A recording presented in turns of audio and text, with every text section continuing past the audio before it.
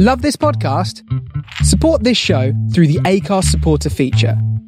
It's up to you how much you give, and there's no regular commitment. Just hit the link in the show description to support now. Welcome to StarShipSofa, part of the District of Wonders network, featuring Tales to Terrify, Crime City Central, and Protecting Project Pulp.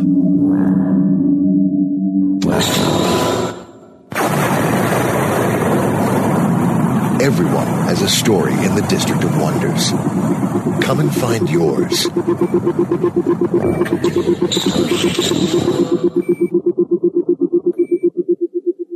This is the StarShipSofa. Everybody, welcome, hello and welcome to show 283. I am your host, Tony C. Smith.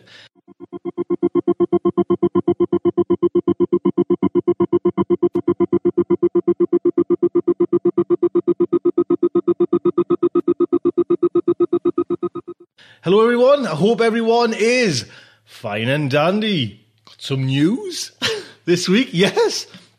A couple of bits of news, but the main one is we've been nominated for a Hugo Award. Yes, 4th time. And yeah, that's me. That's me phone hitting me bottle of whiskey. Little drink hand, little celebration. Actually, bloody big drink, and I've got such a headache. Oh dear me. But yes, we've been nominated in the fan cast category there. So how cool is that? Thank you everyone that nominated StarShipSofa again for a Hugo Award. Brilliant. The other bit of news is there is now an audience with what I'm trying to. I think it is on the 21st of April. An audience with, in video, live as well, Larry Niven, Jerry Purnell, and Gregory Benford. So come along to. There's a webinar going on. We've got the package is 100 seats for video, which is fantastic. Do you know what I mean? So if you want to come along to that and see that, Larry Niven, live in video, Jerry Purnell and Greg Benford. Amazing. And I tell you what, these guys are kind of the science fiction kind of masters, kind of writing stories about futures and everything. Larry Niven didn't even have Skype. Trying to get them set up to achieve what we're going to do on the 21st is just a hard task. Oh, Skype, Tony. No, I haven't got that. I'll have to get someone over to get that on this. So that would be hope. If you can come along, that would be fantastic. Like I said, the Hugo Award. How cool is that? Amazing. I'll tell you what's coming in today's show. We have a looking back at genre history with Amy H. Sturgis. Then we've got a new writer hitting airwaves of StarShipSofa, Chris Willrich with Waiting for a Me Like You. And we've got an interview with Steve Davidson. Steve is the man behind the new launch, revamped Amazing Stories. And we've got a nice interview with there. Just really basically everything, talking about, the kind of really the nuts and bolts of Amazing Stories and how he came about it and how, what his plans are. So that's a great interview. And like I say, I'll put a link onto all these, sites so you can kind of go from there over to who, I want you to go with Amazing Stories and Steve's site as well, just to say hello. And that's actually where Diane is now blogging over there. Diane Searson, our very own Poetry Planet. You'll see Diane over there on the pages of Amazing Stories. So please, what a show. Do listen. That'd be fantastic. So, I think we'll jump straight in with our very own Amy H. Sturgis. Ames, my girl. Hello, ladies and gentlemen. It is a pleasure to be here with you today, once again looking back into genre history. It is an open and poorly concealed secret that I am a huge Star Trek fan. I have been a Star Trek fan since before birth, actually. I was listening to reruns of Star Trek from the womb. And once I came out, well, I was interested in Star Trek on the screen and in any other way I could find it. In fact, once I learned to read, I went directly to Star Trek novels. Back in the days when I had to have a novel in one hand and a dictionary in the other in order to teach myself the necessary vocabulary to read a book for adult readers. And so, like many other Star Trek fans, I am really looking forward to Star Trek Into Darkness, the next movie installment of the rebooted Star Trek universe brought to us by J.J. Abrams.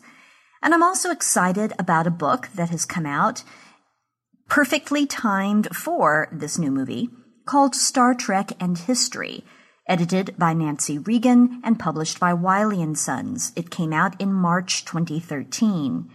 And the essays collected there are by scholars and critics, and they all deal with, yes, you guessed it, Star Trek and history. And I feel very privileged and pleased that my essay is among those in the collection. My essay combines my lifelong love for and interest in Star Trek with another interest of mine that is close to my heart and close to my person and also close to my professional work, and that is Native America. My essay is called If This Is the Final Frontier, Where Are the Natives? And what I do in this essay is look at how the different incarnations of Star Trek over the different decades have dealt with the question of Native America, because Star Trek has been involved with the Native American question since its inception, but it has dealt with the subject in very different ways, depending on when you caught it and at what stage in its development Star Trek was. So what I'd like to do is talk to you a bit about some of the research that I did and what conclusions I drew about Star Trek's long-term relationship with Native America. And I think the subject is quite legitimate for a couple of reasons. First of all, Gene Roddenberry has long been held up as a visionary who used science fiction in order to talk about contemporary events. Of course, he discovered early that he could use the metaphor of science fiction to talk about controversial subjects ripped from the headlines, and he'd be able to say things that network censors never would have allowed him to say, speak directly to the issues, the political issues, the social issues that were relevant to the very moment in which these episodes were airing. He would never have been allowed to make the commentary he did straightforwardly, but by using metaphors, by talking about the United States and its allies in the guise of the Federation and the Soviet Union and its allies in the guise of the Klingon Empire, and then a separate planet contested by both standing in for Vietnam. Suddenly he's talking directly about what was happening at the current moment, but it got past the censors.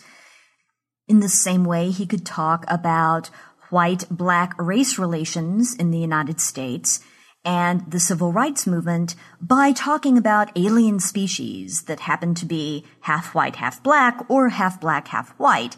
And when the audience saw how ludicrous it was that they made a distinction between those two colorings, well, then he was making comment about, again, his particular time and place. So the fact that he used his work to speak to immediately relevant issues invites us to decide how well Star Trek dealt with contemporary Native American issues.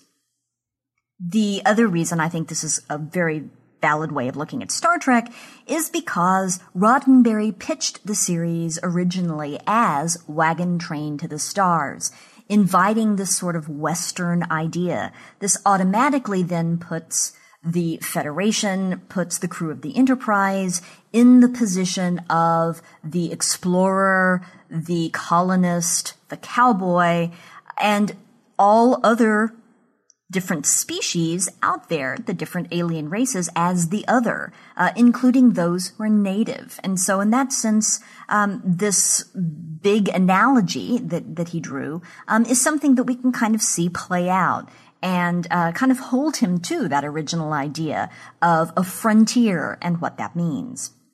So let's talk a little bit, if you will, about how Star Trek over the years has dealt with Native America. The first iteration of Star Trek, of course, is Star Trek, the original series. And that show addressed the question of Native America specifically in its third season episode, The Paradise Syndrome. I'm assuming some of you somewhere are groaning. I am too, deep inside. This is not one of the best moments for the original series.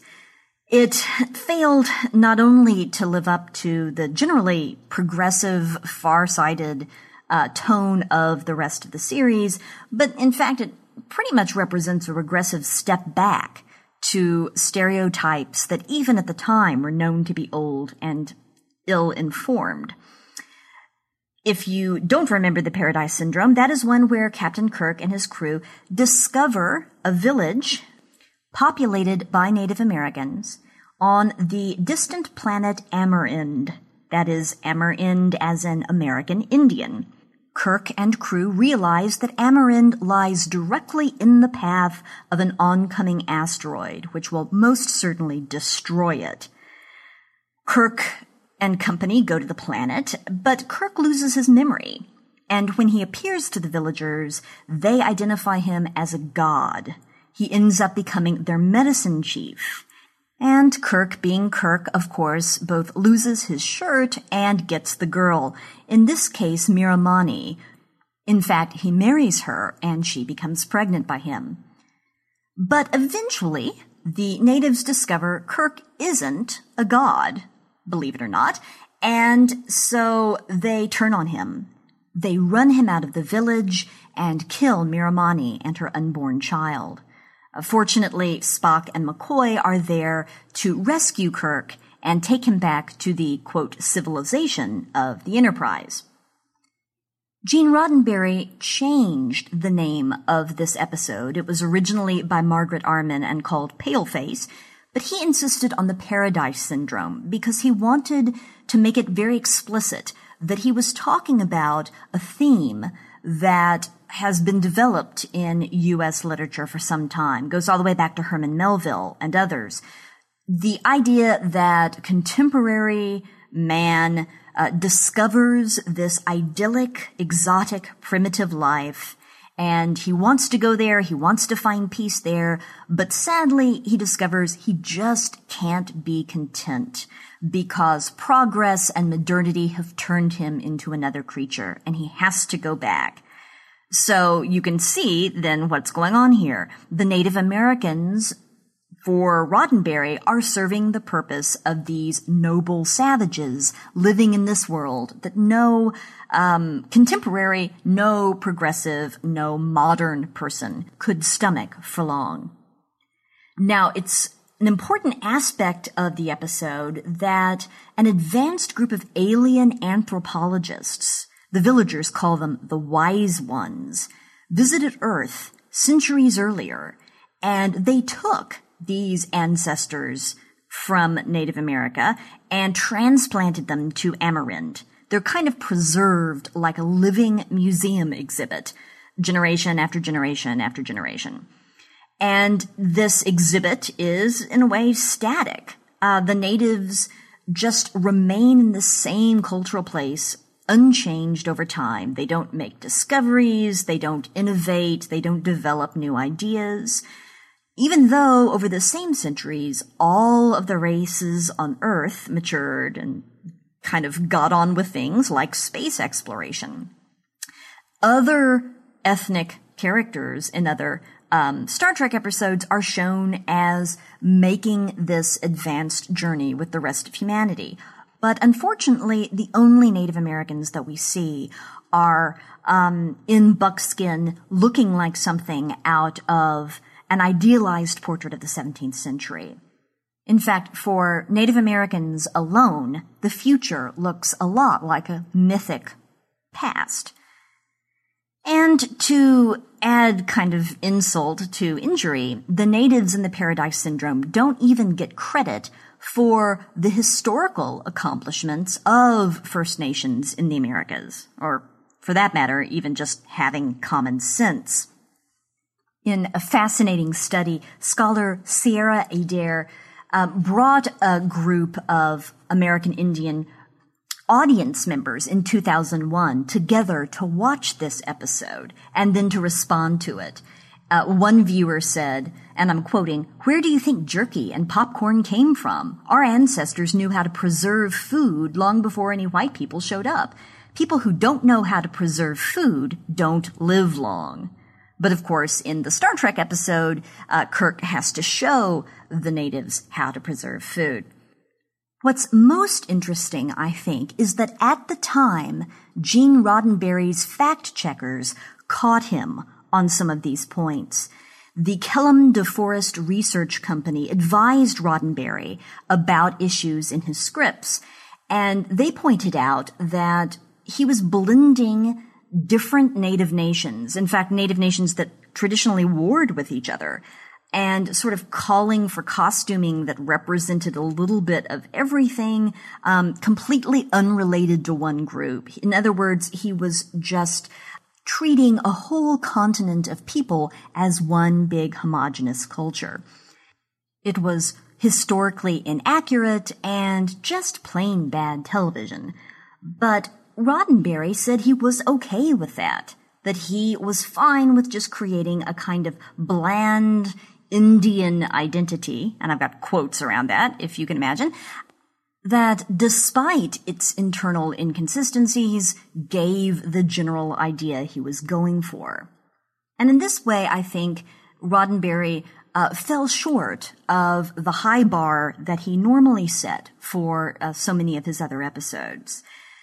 By the 1960s, Native Americans across the United States were joining together for self-determination to protest the disastrous termination policy that the federal government had followed since the mid-1940s. In the very same year that the Paradise Syndrome aired, 1968, the Indian Civil Rights Act was passed, making many of the guarantees in the U.S. Bill of Rights applicable to Native nations. And in that same year, activists founded the American Indian Movement, AIM, which would lead controversial and highly visible protests, including the occupation of Alcatraz in 69 to 71, the Trail of Broken Treaties, which shut down the Bureau of Indian Affairs in Washington, D.C. in 1972, the Stand at Wounded Knee in 73, etc. So at the time, there were really important things going on in Native America and between Native America and the U.S. government. You could almost draw a parallel between what was going on with the Red Power and American Indian movement and the Black Power and civil rights movements in the United States. Star Trek has been justly celebrated for the sophistication and sensitivity it showed toward the race issue with regard to the civil rights movement. And, of course, the show supplied really powerful role models for many people who were considered to be the other, who were considered to be minorities in the culture, from Lieutenant Uhura. There's the great story about Martin Luther King Jr. Begging Nichelle Nichols to stay in that role because of her importance as a national icon and as a role model. And then, of course, Mr. Sulu and Mr. Chekhov, an Asian American man and a nationalistic Russian, among others. But when the opportunity existed for a similarly inspirational and encouraging vision of a future for Native Americans, this show's performance was less than stellar, pardon the pun. But this isn't the only time Star Trek deals with the Native American question, and I think it's fascinating to see how Star Trek's approach changes over the years. And since I have reached the end of my time for today's segment, I will pick this up again soon with Star Trek the Animated Series and Star Trek The Next Generation in our next installment of Looking Back into Genre History. Thanks so much for joining me.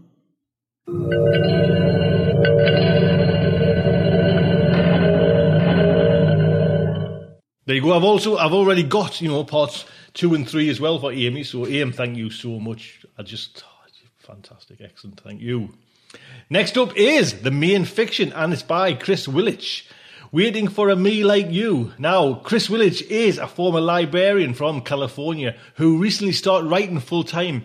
He's best known for his sword and sorcery characters Gaunt and Bone, whose first book-length adventure, The Scroll of Years will be published by Pyre Books in September. He also writes science fiction stories such as this one, which first appeared in Fantasy and Science Fiction's November-December issue 2012. And it is narrated by Jonathan Dans. Jonathan's been on these airwaves, as we say, these tubes, for a number of times on StarShipSofa. But if you don't know, I'll give him. Jonathan Dans is a purveyor of digital services by day and a ravenous consumer of printed word by night. 2013 finds him seeking an agent for his own novel, The Cloud Chamber, riding his bike in the woods and being silly with his wife and daughter in the wilds of West Virginia. Jonathan, it's lovely to have you back on StarShipSofa. It's excellent. Thank you so much.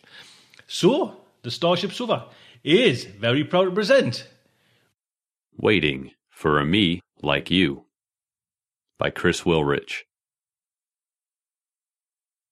Always when he flipped, feeling like a Kleenex crumpled and tossed on the wind by some n-dimensional sicko, Bob remembered the day his namesake uncle caught him blubbering in the woods behind the trailer park.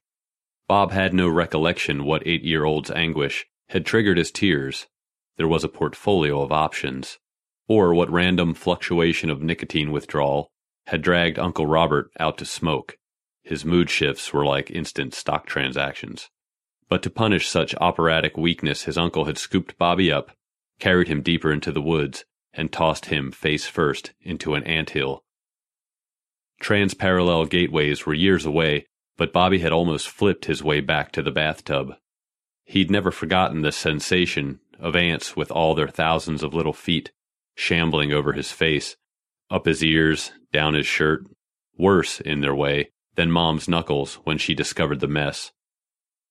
He'd also never forgotten to hide his weakness. For that alone, Bob thanked Robert. The lesson had served him well in many worlds, and was about to do so again.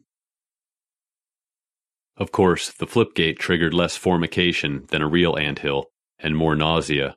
Bob was glad to see they'd streamlined things at the other end. This gate opened directly into an office. In the middle rose a plain beige vomit bucket. Upon a low Corinthian column, white towel draped beside. Bob took advantage of the kind offer. Wiping his mouth, he got his bearings. To one side lay an immaculate white couch and a teak coffee table bearing a glass beside a water pitcher that looked to be hosting a lemon convention. On the other loomed a desk, all shadows and sharp angles, sheltering a thin and 50-ish white man. Behind him, like guards or minders, stood a California flag, with additional red, white, and blue stripes defending the border, and a U.S. flag that looked corner-heavy with stars. There were no windows. He'd heard the air was bad. Bob staggered onto the couch and leaned back, struggling not to look quite as sick and dizzy as he felt.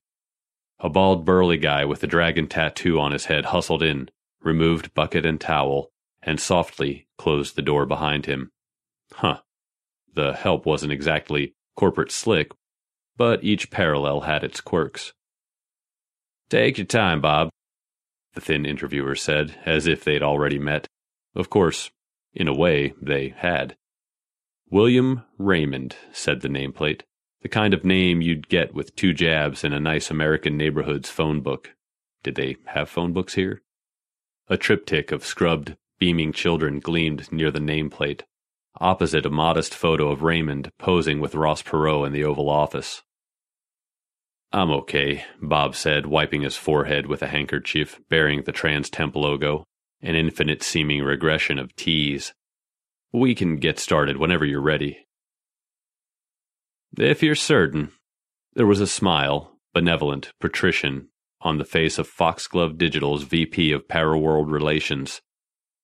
"Most paras need a few minutes and some water." "I'll take the water, but I can talk now." Bob poured, thinking, steady hand. Steady hand. "So, Bob," Raymond smiled again, this time with pained amusement, "it's difficult to act as if we don't know each other. I understand you've had a few of me before." There was a blue straw in the glass, the plastic trying hard to resemble fancy crystal. He drank around it. "Your skill set is unusual. There aren't many like you, unless you factor in the multiverse, of course." "Right." We've employed 3 previous Bob Mendezes, and they've all performed superbly. Well, Bob finished off his water, licked his lips. The taste was a little metallic. I'd meant to wait a while before asking, but he flashed his own brochure cover grin. Why do you need me? As if there was a law of conservation of smiles, Raymond's faded. You, the others who've shared your name, have done well with the job. Wonderfully, even. It's hard enough to do multinational PR. But once you go multi-parallel, it's an art, Bob said. You market in your India or China, you know the culture's different. But in other America, say, everything tricks you. You think freedom means the same everywhere. But I've seen in America where MLK became president, and another one where Al-Qaeda dirt-nuked D.C. In one place, freedom meant diversity in every boardroom. In another, it meant spy cams in every restroom. Raymond's smile was back. I always enjoy it when you get going. Bob raised a hand, coached himself to chuckle. Right. You've heard me before. With variations. Well, that's the point. So you've got a job with high burnout? We sell integrated digital enterprise solutions on 17 parallels, each with their own octopus of regulations. And we're adding new worlds all the time. It is a high-stress situation. I'll be blunt. You, our first you, absconded with funds and hid out in an independent Hawaii. Ah, sorry about that. Raymond gave a negligent wave. Then you, I mean our second Bob, committed suicide after visiting the asteroid impact timeline. Bob nodded. He'd been to that place of dark skies and starvation, and had been glad the job was quick. Well, I'm almost afraid to ask about the third me. The third Bob is special, Bob. Are you ready to meet him? Excuse me?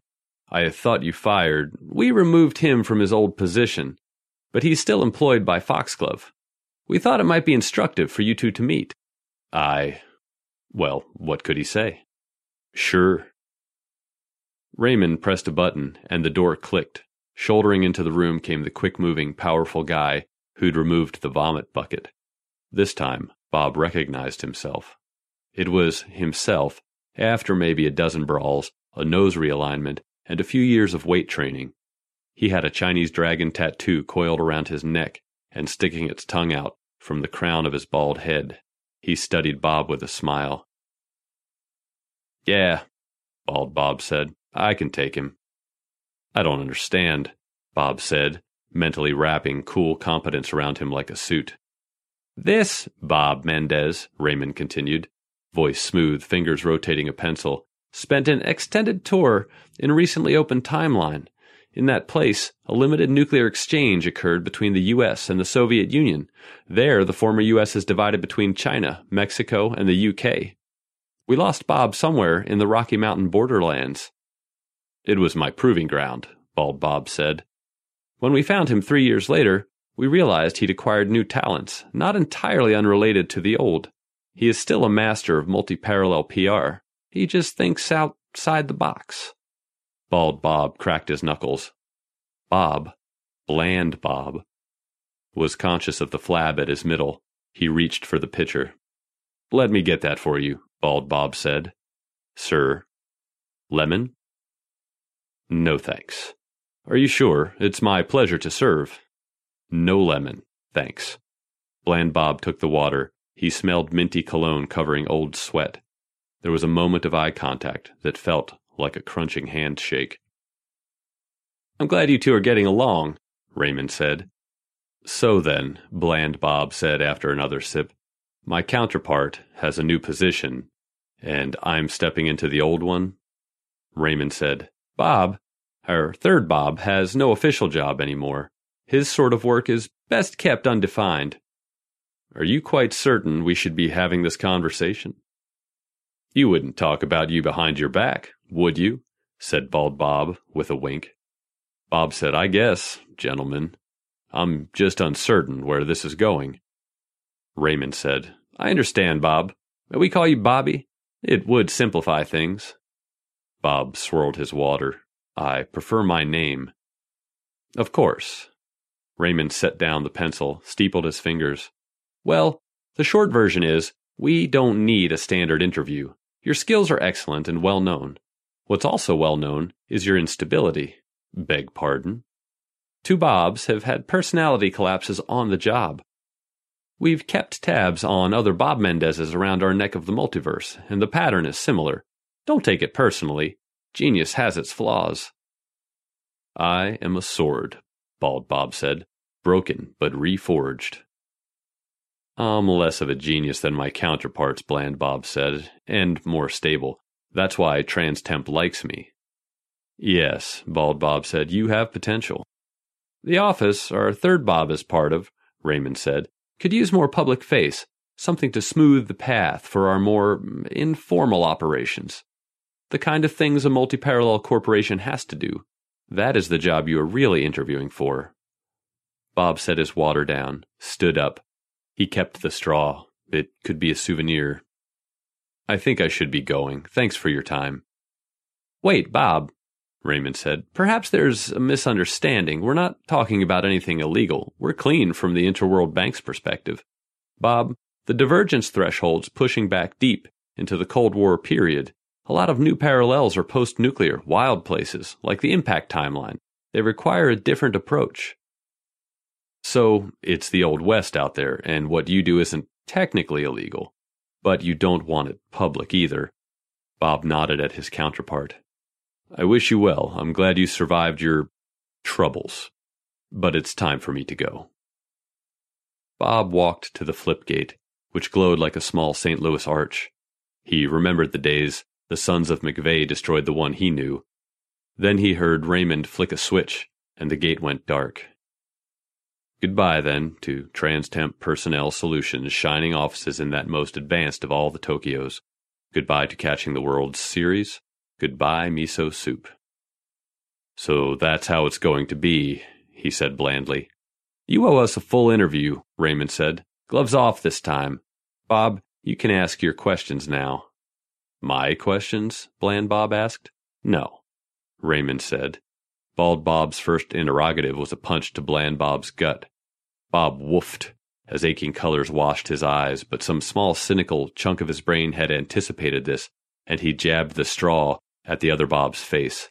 Somehow he scrambled behind Raymond's desk and got an arm around the VP's throat. Let me out of here. You don't understand, Raymond gasped. Come on in, guys, Bald Bob shouted. The door opened and admitted 3 more Bobs.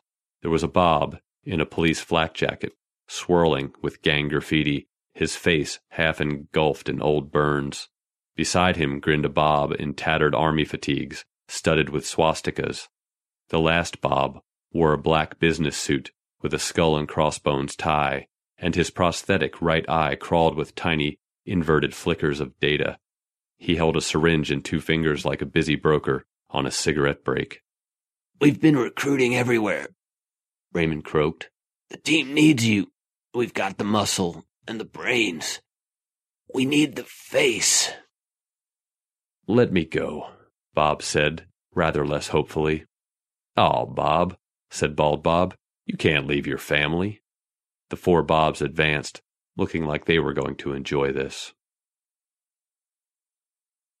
Selected questions and answers from the interview with Mendez, Robert, Iteration 7. Question. What is love, Bob? Answer.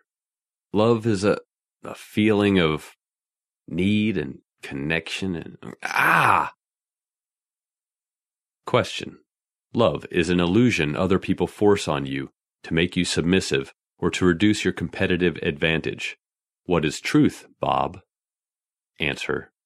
Truth is objective reality. Question. Truth is illusion.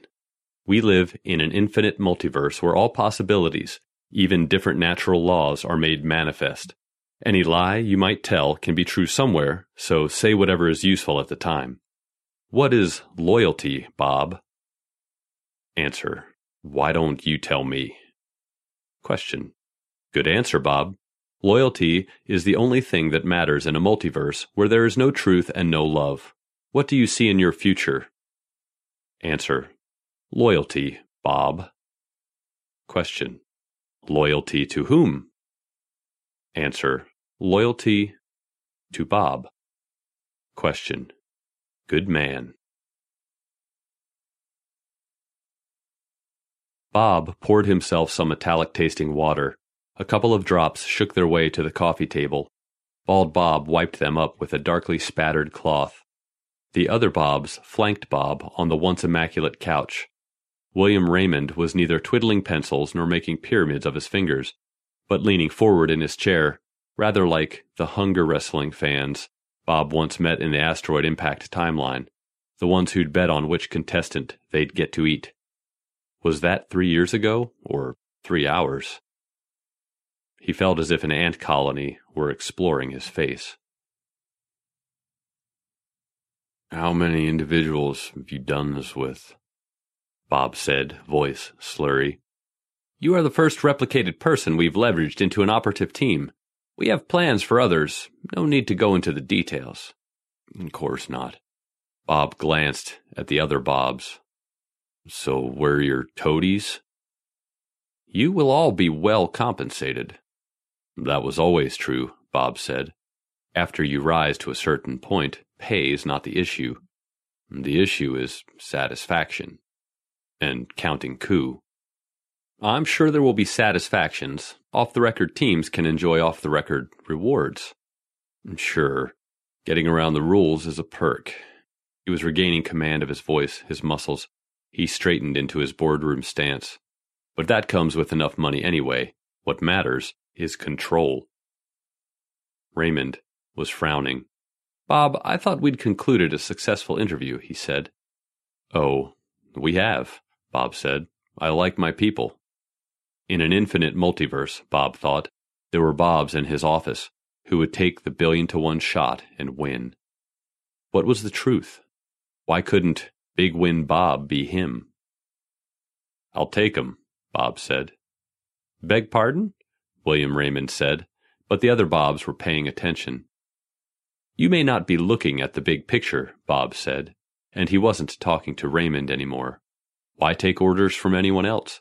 Somebody who can shove you back into the anthill any time they feel like it. In the end, the big win is loyalty to yourself. Loyalty to Bob. I don't understand, Raymond said. But I do. You see, you've been assuming that I'm the weak Bob, that the other me's here are Bobs honed in the fire. The other Bobs leaned in like wolves, but he knew them. He knew them from deep down. But I'm the Bob who took all those emotions that can break you, and I strangled them, good and early. I'm the one the headhunters trust never to snap. And that's why I'm the one who can bring you in. Bring us in how, Bob? Raymond said. Bob still wasn't talking to him. I haven't done anything wrong, yet. From the agency's point of view, I'd just be rescuing captives. And then we'd be out of this backwater and free to get started. What I know about strangling the soft part of yourself, pretending to be housebroken, I can teach. And you guys, you're just the ones to teach others. Other Bobs, then other teams of individuals. There's a whole multiverse out there we can toughen up. He laughed, tried to make it a little scary. It was easier than he thought. Who are we loyal to? Without waiting for an answer, he launched himself at the desk and splashed the pitcher of water into William Raymond's face. Lemons fled like spooked investors. He leapt over the desk as if he never doubted the other Bobs would back him up. He clamped his hand down on Raymond's as the VP tried to activate something, an alarm, a death ray, who knew? He sneered at the pictures of beaming children. How cute, he said. Bob! Raymond shouted. There was silence, then Bald Bob got Raymond in a mirror of the throat lock Bland Bob had used before. What now, boss? Bald Bob said. Raymond tried to respond, but the result was a wheeze. Call me Robert. The gate. Get it active. Let's flip. Remember, you're all victims until we can talk again privately. I'm so ashamed, Bald Bob said in a whimpering voice. Fake sobs erupted from the other Bobs. Raymond managed to gasp. We can offer you more, Robert. It's not what you're offered, Robert said. It's what you take. Now I'm in it for me. Go, Bob. Even as Bald Bob activated the flipgate, Robert was working through some guesses. All across the multiverse, clumps of timelines were discovering each other, and groups of special individuals were finding themselves, teams of Gandhis and Helen Kellers, or teams of Genghis Khans and Napoleons. They were out there now. In this neck of the woods, Bob was the first to consolidate himself. Maybe. He'd have to move fast. There was something mathematical about it all, infinite competition requiring infinite courage. He only had to nod to his other self for Bald Bob to snap Raymond's neck. After you, boss. Robert regarded the first corpse of his nameless new career. He saw it and his other selves with a feeling of déjà vu. What was always locked inside him was taking form outside. Nice working with you, Bald Bob said, and the others nodded. I was always with you, Robert said to his darker thoughts, and led them through the door to the rest of his life.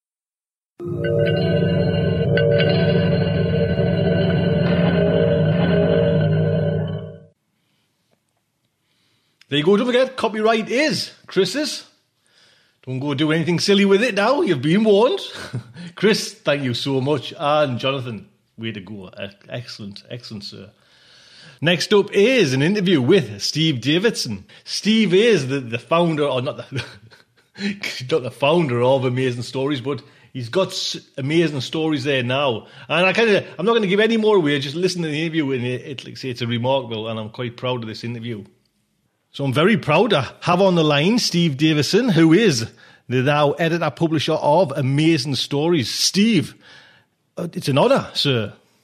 Well, it's an honor to speak to you. What you guys do is absolutely fantastic. Well, I was thinking about it before we actually kind of came online and got together. I'm thinking we must be cut from the same cloth, what I mean? Because we're, hark back to that vintage time of that kind of golden age of stories, and then trying to bring it into bring our kind of love of science fiction into the digital world. I was thinking before I kind of hooked up with you, I think Steve must be just very much like me. Well, I'm finding that there are quite a few of us out there. We've got this, I don't know, you might call it a fetish or some kind of deep and abiding interest.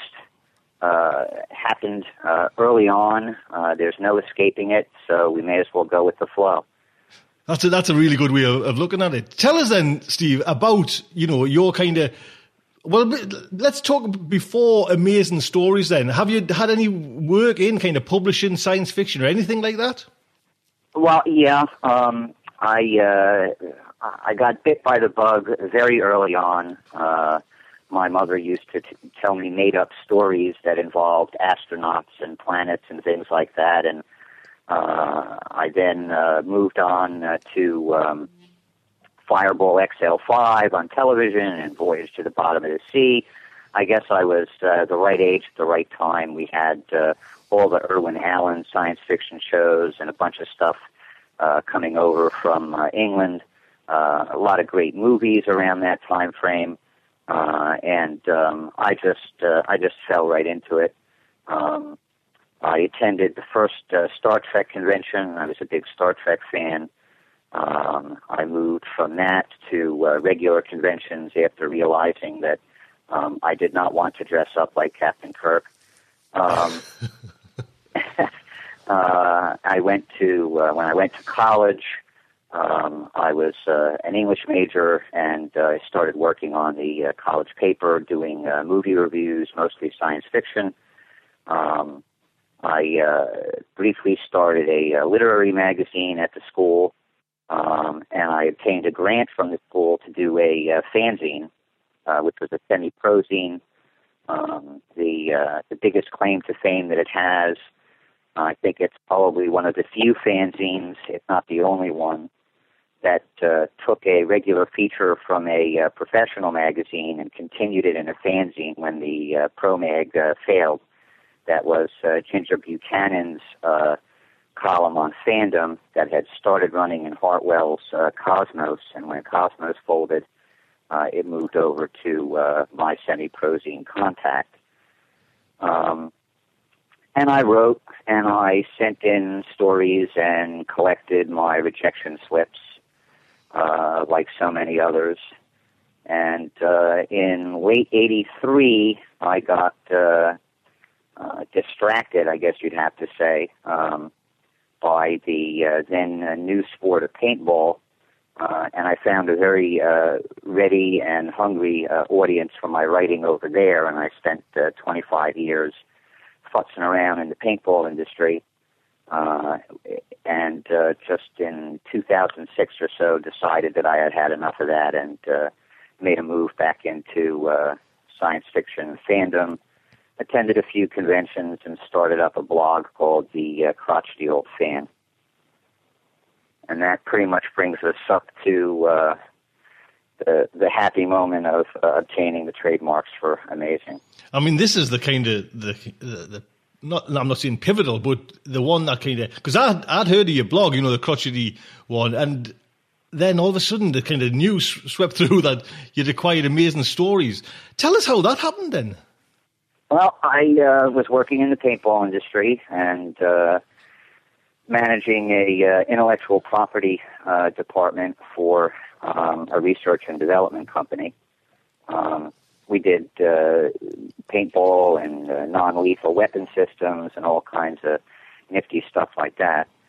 And one of the things that, it was a small company, so one of the things that I was in charge of was intellectual property strategy, and how to compete with the big boys with the small portfolio that we had. And one of the regular tasks that I had to do was to go through the new trademark applications and see if there was anything that might be impacting us down the road. And that's an extremely boring activity. So I decided that in order to keep my interest up, I would look up trademarks that were of interest to me to see what their status was, and things like Planet Stories and Cosmos and Astounding and et cetera, And my first love for the magazines was Amazing. It was the first one that I ever picked up. So I regularly checked that. And one day, just in the normal course of events, I decided to pop on over and see what its status was. And it said that it was dead, meaning that the trademark had lapsed, it had been abandoned, whatever. And I literally, it's one of those cases where I so much did not believe my own eyes that I called my wife over to take a look at the screen and read out loud to me what it actually said.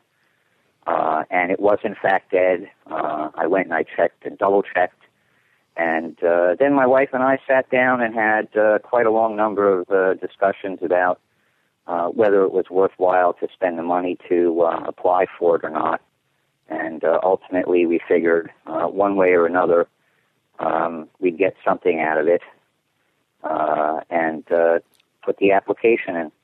I mean, I don't want to kind of talk about money, Steve, but was it enough, like you say, to sit down with your wife? Because I've had a few of them conversations of late. So are we talking, quite a dent in your finances? Well, it for us at the time, it represented a decent amount of money, close to, I think all told, probably about $1,500. And that's $1,500 on a flyer. So, it does, I think it warrants a little bit of discussion unless you have more than enough zeros at the end of your bank account that $1,500 doesn't really bother you. We both figured, she was not as, familiar with the history of the magazine, as I was, and she's not as much into science fiction as I am, but she could see the historic value to it, and we both reasoned that ultimately, if worse came to worse, we'd probably find somebody who would be interested in picking it up from us, and we'd be able to get our investment back if nothing else. Plus, she must have seen like the total glee in your eyes when you discovered this. Well, go on then, you can. Yeah, and I suppose it's like any other relationship where people have different interests. We both respect each other's interests and are willing to go a fairly long way to accommodate them. And I can't thank her enough for being understanding, because if she had said no, it wouldn't have happened. And I'd still be staring at the unregistered trademark. I think, again, you're hitting nails on the head. To get our little kind of babies out there in the open, we need our kind of, support of families. And you say my wife as well. Do you know what I mean? It's just, I've been doing it, I guess, since 2006 there. It just wouldn't have happened if it wasn't for the support of, our good lady folk. So I think hats off to them. Absolutely. Well, we spent about 3 years online. I met her through paintball. She was production manager for one of the newspapers that I wrote for. And we spent about 3 years online before deciding to get together. And the objective of that online period was to strip away everything and get to know each other so well that if it was going to work, it would really work for us, and it has, I tell you what, let's just say then, you've come up then, Steve, you've persuaded your wife to kind of hand over the hard, family cash. Did you know what you were going to do with the name straight away? Did you think, well, I'll carry on? Or did you think, it'll be a good kind of kudos, just to say, I've got the trademark, this is mine now? Yep. Well, I actually went through a little bit of that, and I posted, I think it was on the blog, words to the effect of mine, mine, mine. I'm sure I would as well. Yeah. Now, the interesting thing is that this entire process with Amazing has been so serendipitous that I really pretty much have just stood back and let things happen. And as that continued to occur, that's become a part and parcel of how I've been handling everything. Because what actually happened was I put the application in, and there was apparently a prior application for the same name for nonfiction travel books. I can see where the name would be appropriate for nonfiction travel books, but my arguments with the trademark office that nonfiction and fiction are two easily discernible things was falling on deaf ears, even though they themselves have classifications for these different things. So I was forced to wait. And I've also benefited from a great attorney who, when I spoke to him about this, said, well, look, you've got two options. You can either abandon your application, in which case I'm out the money and the possibility of getting the mark, or I can sit and wait for the process to go through, because the vast majority of times trademark applications are abandoned or disallowed for one reason or another. And I would be very next in queue if the current application for the mark was abandoned as well. That happened in mid-2011. The company that had applied for the travel books dropped it. I got a letter from the trademark office saying your mark is now going to be in the principal registry for opposition, which was several months of nail biting to see if anybody was going to write in and say, no, you can't, we don't want you to have that because we've been using it, et cetera, and then it was finally given the mark. Now, I had 3 some odd years to sit and think and plan about what I was going to do with the magazine. And at the time, the things that were personally concerning me about publishing and the magazine end of the industry and whatnot, was that the short story form seems to be dying, at the very least, in terms of the markets that were available to it. And I took a look at why I thought that was and what somebody might be able to do with something online. And the conclusion that I came to was essentially that the market for science fiction was not large enough as it stood at the time and still pretty much stands now to be sustainable in terms of a fiction publication that was in print and online and doing all the things that it would need to do. And that led me to the conclusion that in order to have something that was going to provide a sustainable market that would pay at least the minimum SIFLA qualifying rates, if not better rates, help promote these authors and the genre itself, it would need to find a way to expand the market that it was appealing to, because without a market, there's no advertisers, and without advertisers, you're left with subscriptions, and people going online don't want to hear from subscriptions. So you're left with doing it out of pocket, at a loss, and that's just not sustainable. So I was going to say, so the big question is how does it work? Well, we're in the beginning phases of a process here with Amazing. And the process is to build essentially a social network for fans of genre fiction. And the way that I figured would be most attractive to do that would be to start as a blog that offered content that would be of interest to members of the different fanish constituencies, those who are into horror, fantasy, science fiction, military SF, fanzine publishing, the pulps, the comics, the anime, etc., etc., etc. And if I can build the audience and the viewership online, which is demonstrable to investors and advertisers, and say, hey, look, here I have this market that's into these specific things, which, by the way, happens to be the dominant forms of your culture right now, you might want to think about advertising to these people because this is your core audience. And if that transpires, then there will be more than enough money to support the fiction side of the publication.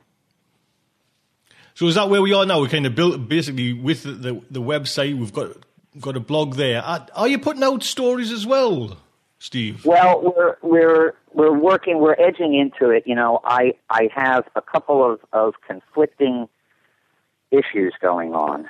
One is everybody is arm twisting me to start printing fiction now, and I could, and then in a month I'd have no money. Oh no! So the desire, my desire for Amazing has died 3 times now, and I don't want it to die again. I want it to be continuing through its 100th anniversary in 2026 and well beyond. So I'm holding everybody back at the gate, and I'm trying to find ways to accommodate that desire for fiction when we're not really positioned for it right quite yet. So among other things that have been happening, I mentioned the serendipity. The name itself has drawn so many people in, and I'd like to think that the description that I've given them, the outline of the plan that I've given those people who are participating, helped convince them that this was something that might work. But really, I have to say that it's the history of the magazine and the reverence which so many fans have for the name that's the driving force at this point in time. I have so many great people contributing, and among them, David Gerald who is the award-winning author of novels like The Martian Child and War with the Tor series, and of course, we can't forget the Trouble with Tribbles Star Trek episode. He'd apparently written a mashup comic script for somebody else, who then foolishly decided not to accept it because it was a couple of days late. And here's where, yes, the internet is a marvelous thing. I was on Facebook when David was complaining about a fan making a special request and then refusing to accept that special request, which is something I think that hardly any of us will ever understand why they did that. And I sent him a message saying, listen, if you're not doing anything with it, I'd be happy to take a look at the script and possibly run it on Amazing. And David accepted, sent me the script. It's absolutely hilarious. It's a mashup of Star Trek and Doctor Who and several other well-known science fiction properties. We found an artist named Troy Boyle, who's just finished the pencilings, and they're now in for coloring and lettering and whatnot. And we'll be running that as our first piece of fiction. It will be the full comic, and publishing a limited edition print version. That's what I was gonna ask you there. So it is coming out in print. It will be in print, limited edition, probably 500 copies. Depending on how that goes, we may then go ahead and print a non-limited edition. And we're discussing also publishing it as like an electronic comic thing as well. But it'll be on the website, freely accessible, without membership or pay or anything like that. Which will be the same way that we're going to be treating fiction in the future. You don't have to have a membership. You don't have to have a subscription. Because I see on your site there now you've got members. So what does a member get? I'm trying not to get into too much detail here with the plan. Not to hide anything, but I don't want to bore people. The ultimate realization of this will be that a member will be able to participate in all of the social activities on the site, in addition to being able to read the fiction and read the blog.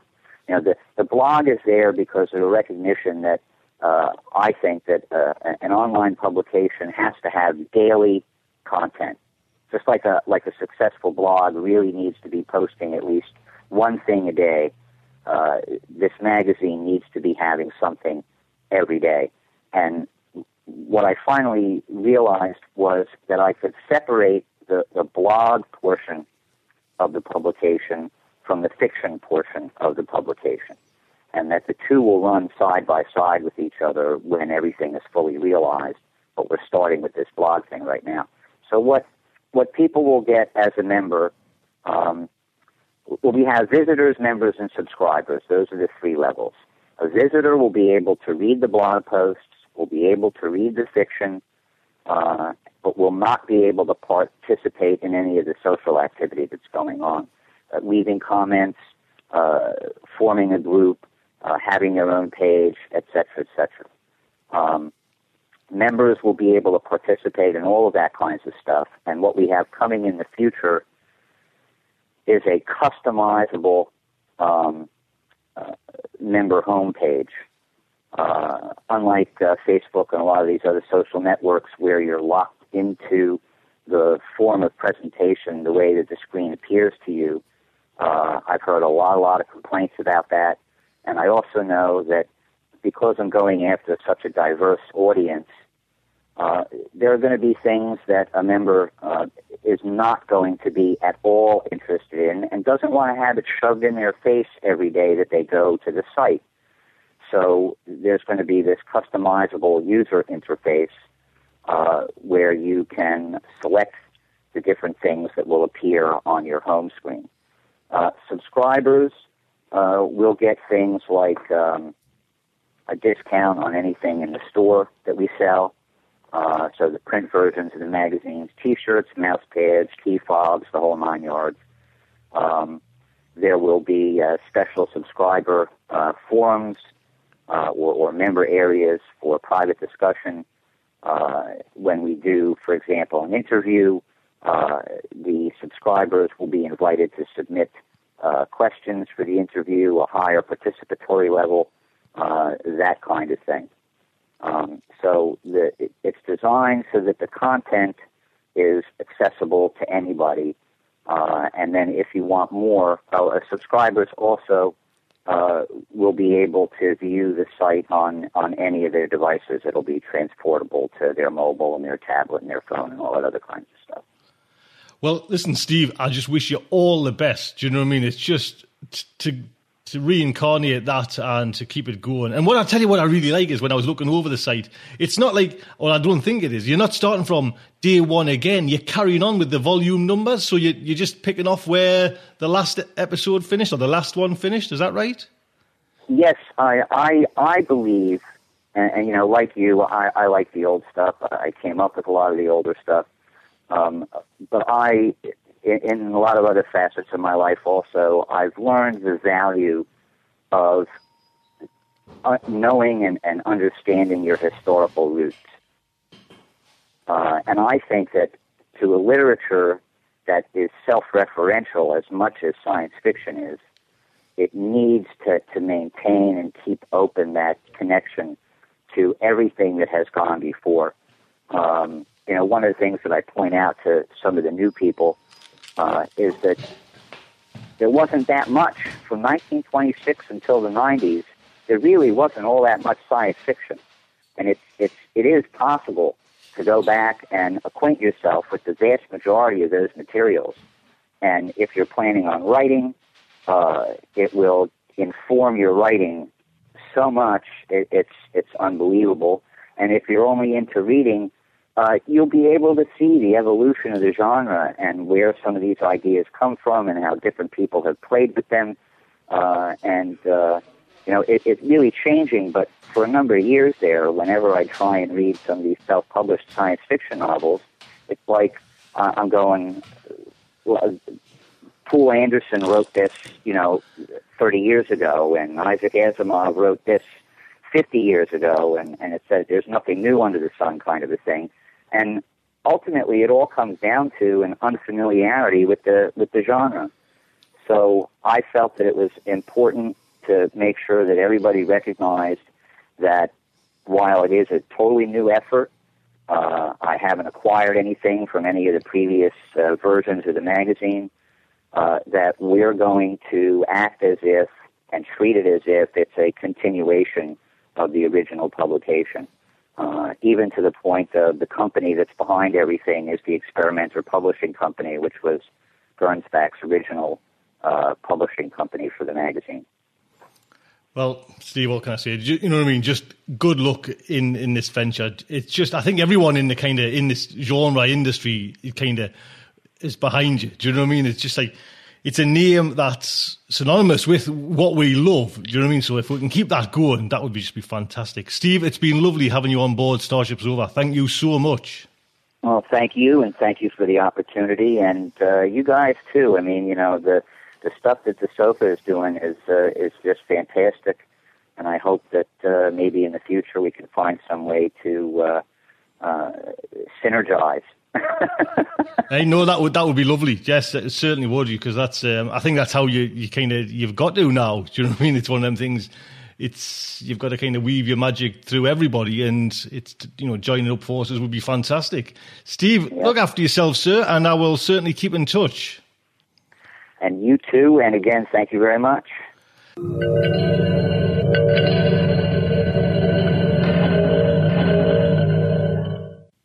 There you go. Like I say, I've put links on to everyone. Please pop over to Steve's site and, go and see Chris with the story and Amy as well. Links are there.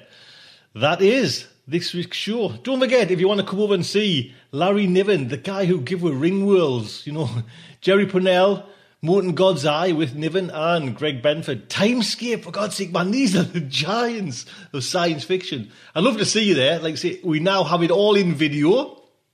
And complete help us, please, because the work I'm putting in trying to get on video for this webinar is just kind of staggering. Oh, man. And I'll give you a little insight. It's just when you're emailing them, they come back with like 3-word emails. Can't make that. And that, you know what I mean? I write this in, right, I need you to do this, do that. And if you can just sort out there, and then you'll be able to tell, can't do that. Not that time. And it's like, oh, God. So it will be fun and games on the 21st of April. But I would love to see you there. Until next week, just like to say, good night from me.